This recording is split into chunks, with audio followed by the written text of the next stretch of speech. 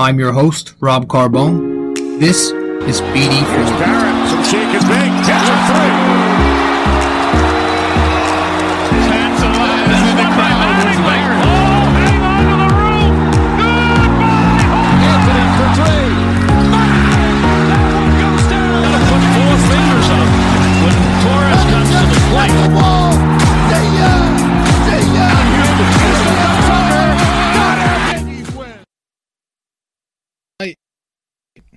All right.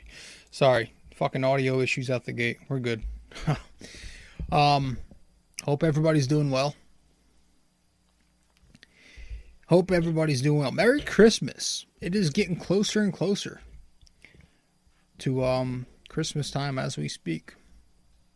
Well, it's Christmas time, but closer to Christmas Day, Christmas Eve, which is the real Christmas Day.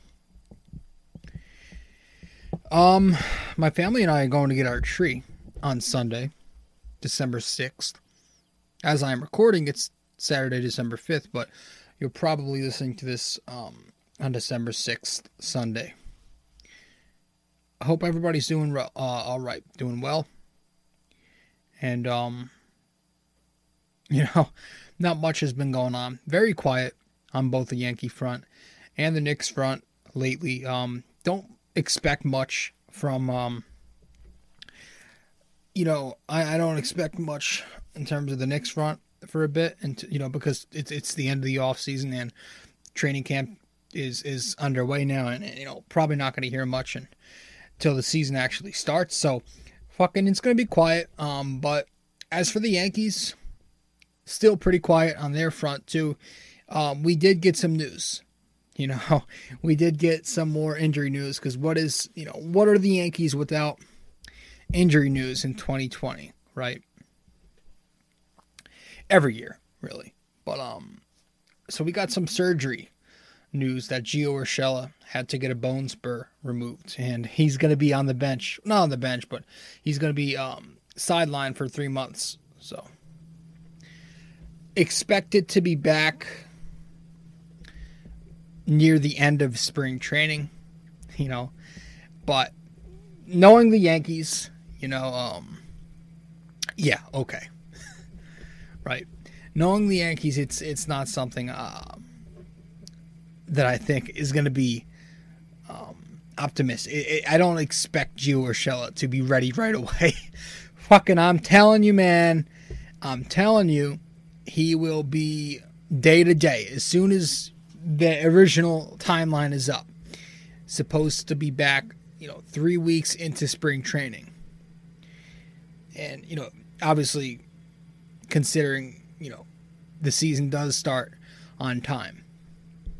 I just have this feeling, man. It's going to be day by day, week by week, month to month. I feel like just what they always do. They're going to give us a soft timeline, then they're going to waterboard us for a few days and just bullshit around the bush, and he'll be out longer, way longer maybe even than expected. Just knowing the Yankees, this is something that might not just go as they say right away. Because at the end of the playoffs, they asked Aaron Boone, any surgeries to any specific players you expect this offseason? No. And here we are. Gio Urshela is getting the bone spur removed, I think in the elbow. So that happened.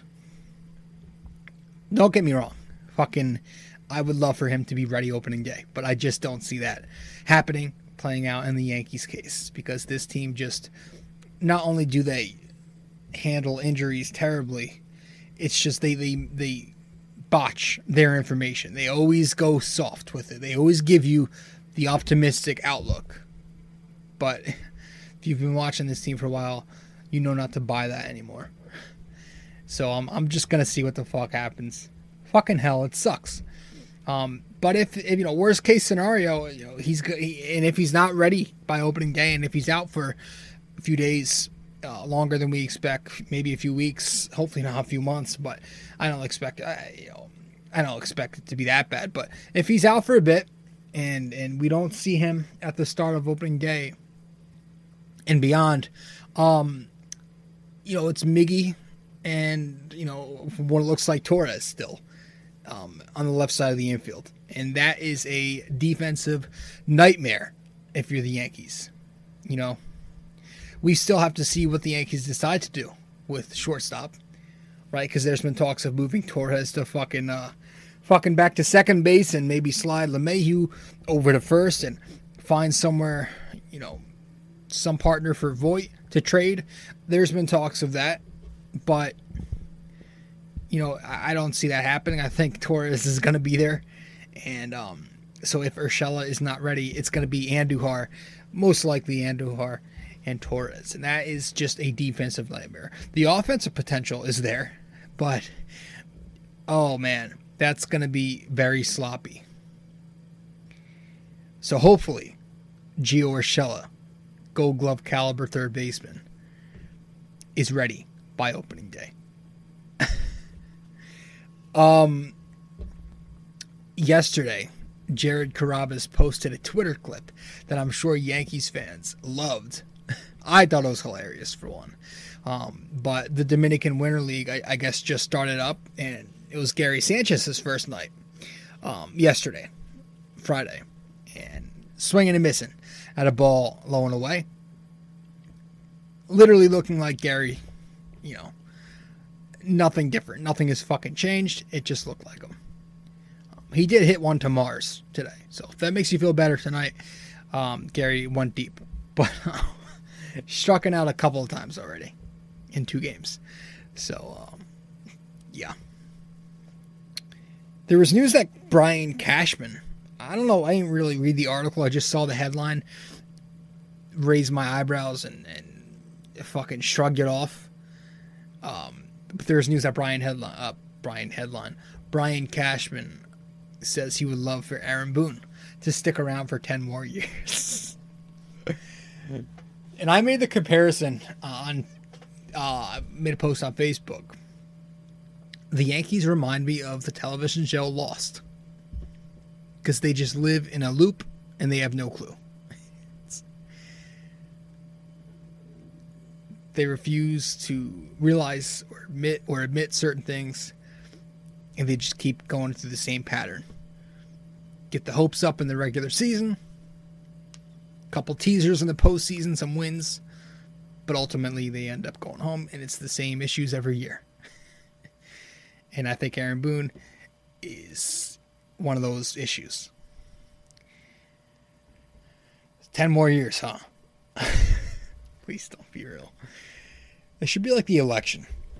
It should be a vote.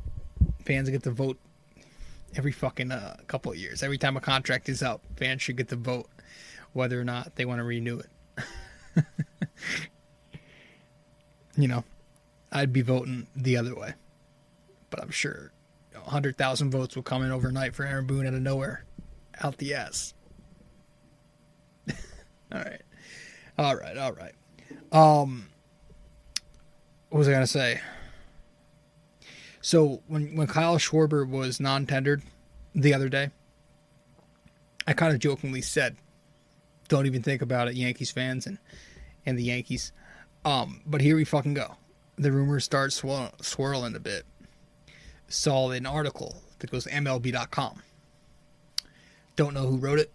Didn't even click on the damn thing. Just saw the headline. Kyle Schwarber would be perfect for the Yankees. Yeah, if you're talking in a, stereotypical sense, of course. Lefty, strikeout prone. Mendoza, line hitter, hits home runs.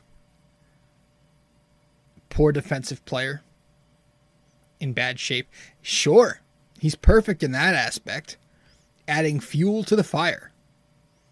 Put him in the same lineup as a Gary Sanchez, and there you have it. It's the ultimate boomer bust lineup. God, I hate these fucking bullshit articles. He'd be terrible for us, guys. The last thing we want is another one of those boomer bust bats. No thank you. We have enough guys who strike out a ton.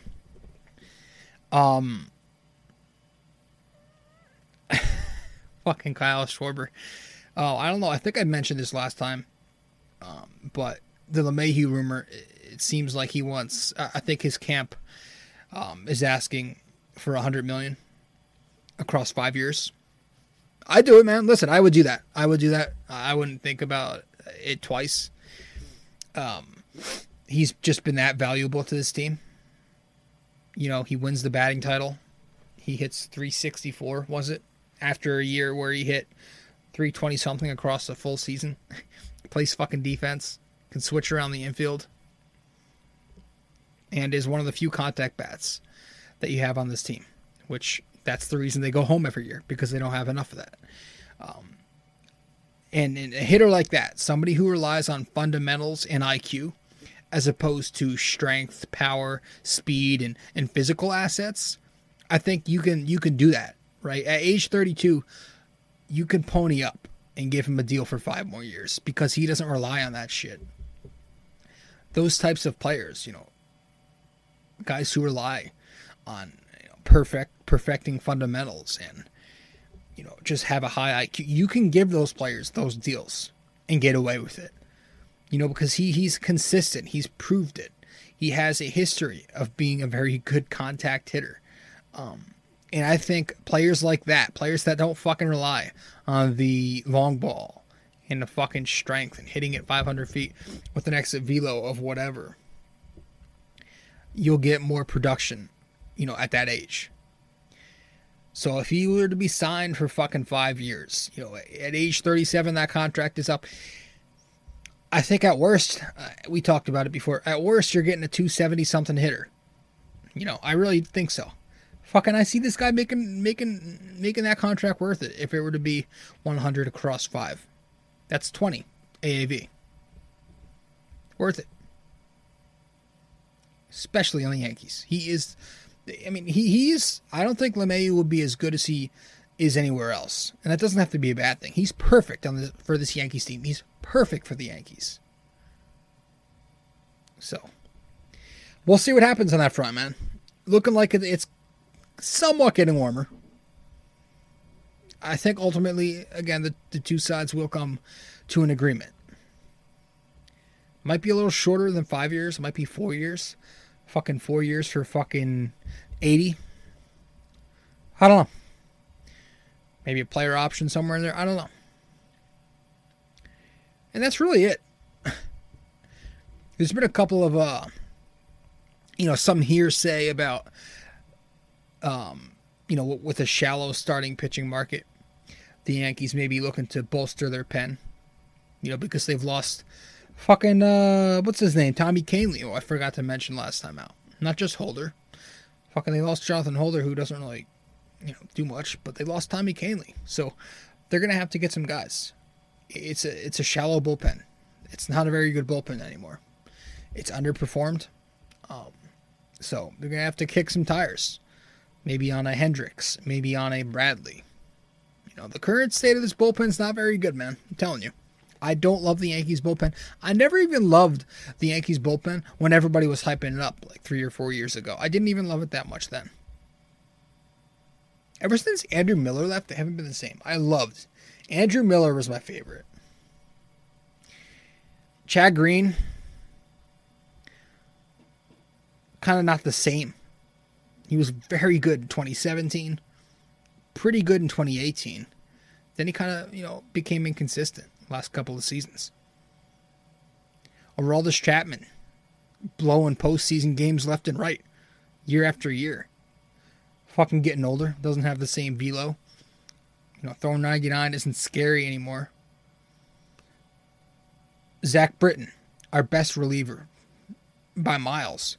Fucking getting older, though, so we don't know if he's going to be the same. And who do you look at after that? There's nobody after Britton that scares the shit out of you. Nobody even really, I don't know, nobody jumps out. So, yeah, maybe they bolster that pen a bit.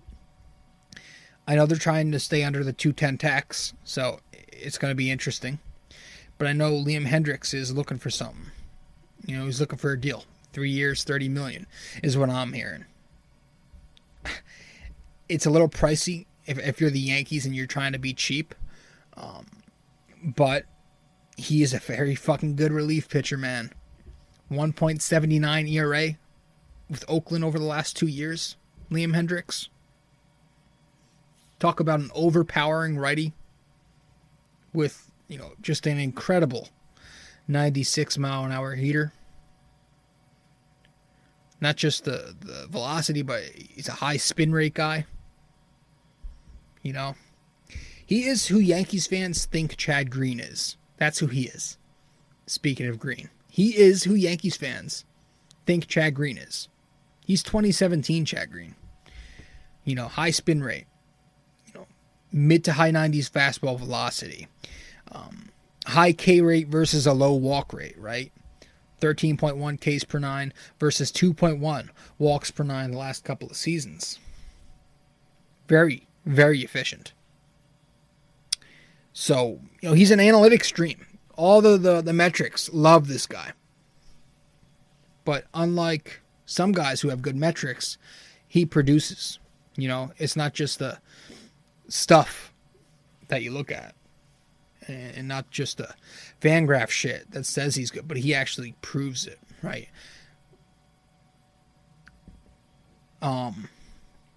So yeah, he might be a little pricey if the Yankees are trying to stay under the 210. You know, they might shy away from him. 3 years, $30 million is what I'm hearing. That's $10 million annual value. Maybe this might be a stretch, but maybe he looks for 3 years, $40 million. It's like a 13 million AAV. I don't know. You never know. You know, he is 32 years old. He does have a lot of innings under his belt. And obviously the market has put a cap on a lot of teams. So, you know, he might not get what he wants. But he will probably get more than any other reliever out there. Because he is the best relief pitcher on the market in free agency at the moment. Another name I'm hearing is Archie Bradley. I think he was with Arizona most recently. Another very good relief pitcher. Not quite Liam Hendricks, but he's still very good. Still very good. Has a 2.95 ERA the last 4 seasons since making the transition from a starting pitcher in his first 2 years to a relief pitcher. He was a horrendous starting pitcher. Horrendous. So if you look at the ERA overall, it looks worse than he is because, you know, he's a very reliable relief pitcher. 2.95 as a reliever. And you know, I think he's got a fucking fastball curveball combo that works effectively. Occasionally he'll mix in a sinker and a changeup, but I think for the most part, he's gonna fucking throw that fastball 60-something% of the time, and then go to his curve when he needs to. Pretty high K rate as well, 9.9 Ks per 9 over the last 4 years. The walks per 9 is 3.1, but it's a little tricky because it was 4.5 1 year. But 3 out of the last 4 years, it's been 2.6 or lower, the walks per 9. So, another, you know, efficient pitcher. Strikes you out, doesn't walk you, and he's a ground ball machine too. Bradley gets ground balls. I think he allowed fucking what? 1 home run last season. Just 1 home run, and I think 4 home runs as an average per 162 since becoming a reliever. He keeps the ball on the ground, and that's what you want in Yankee Stadium. Give me another guy like Britton. Keeps the ball on the ground, and when he's not getting the ground outs, he's striking you out. Give me that. Give me that. His fastball sits around 94. And he's affordable. You know, I think obviously more affordable than Hendricks.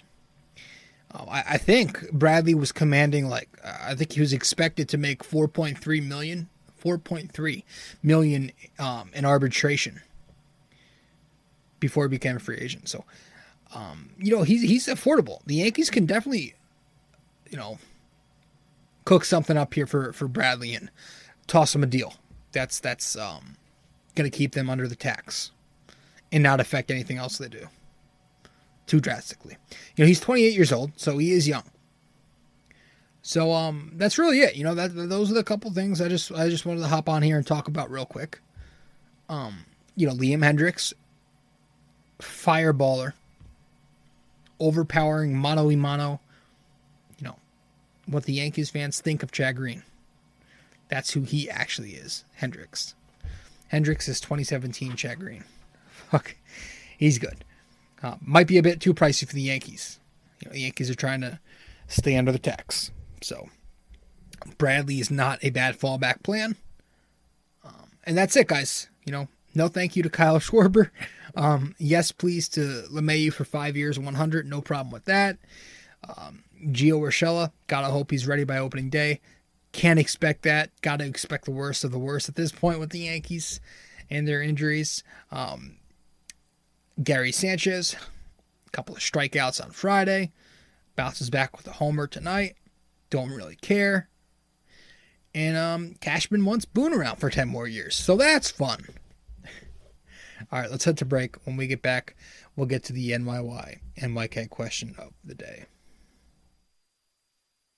Reminder that if you haven't followed me on social media yet or subscribed to the blog or this podcast, just go to my website to do all that stuff at nysportstalkrc.wordpress.com/connect.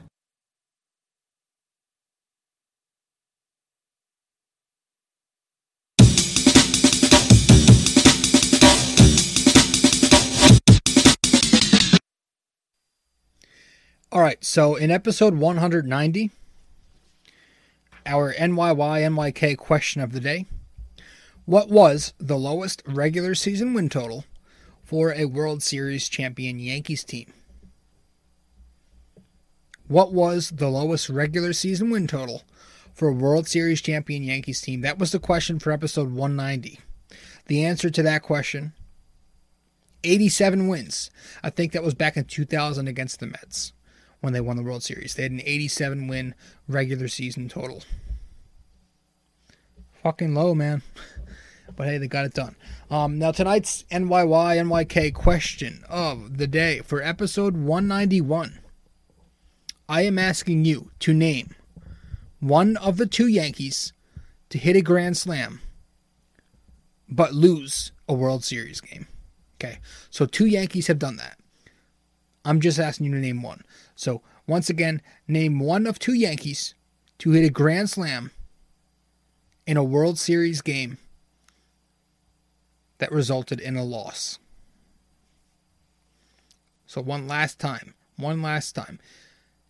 In episode 191, our NYK question of the day, name one of two Yankees to hit a grand slam in a World Series game loss. All right, so message me the answer on Facebook, Instagram, or Twitter, or just comment the answer once I publish the podcast. Guys, thank you so much for tuning in. Can't thank you enough. Once again, I appreciate every single one of you who do tune in, all two of you. So keep doing so. If you haven't subscribed yet, please do that. Please subscribe to the podcast. Just go to my website, nysportstalkrc.wordpress.com/connect. That will take you to a specific page that displays all my information. Guys, thank you so much. Thank you. That's all we've got for tonight. Might as well wrap it up right now. And I don't know when I'll record the next episode. I don't know who it's going to be on, Knicks, Yankees, but whatever happens on either side, I'll be sure to do a show if something happens. Something big, something small, something worthy of talking about. I know the first half schedule was released for the Knicks, but other than that, there's not much to really talk about. And how long could you talk about a fucking first half schedule? So, fucking, I don't know. So, but yeah, I mean, we're going to be heavy on the Knicks. Like I said, pretty soon we're going to be mostly Knicks and very few Yankee shit, unless some kind of breaking news happens, because the NBA is starting up on December 11th. The preseason begins, and we'll be right on our normal schedule then, right? Recapping games every night in the blog, and recapping every 2 games as far as the podcast goes. So that's it, guys. Thank you so much for tuning in. And I'm your host, Rob Carbone, with episode 191 of the podcast tonight. Thank you for stopping by. Thank you for tuning in. God bless you all. Merry Christmas. And all that fun stuff. Stay safe, stay healthy, and do what you please. All right, guys. Thank you so much. I'll see you next time. Ciao.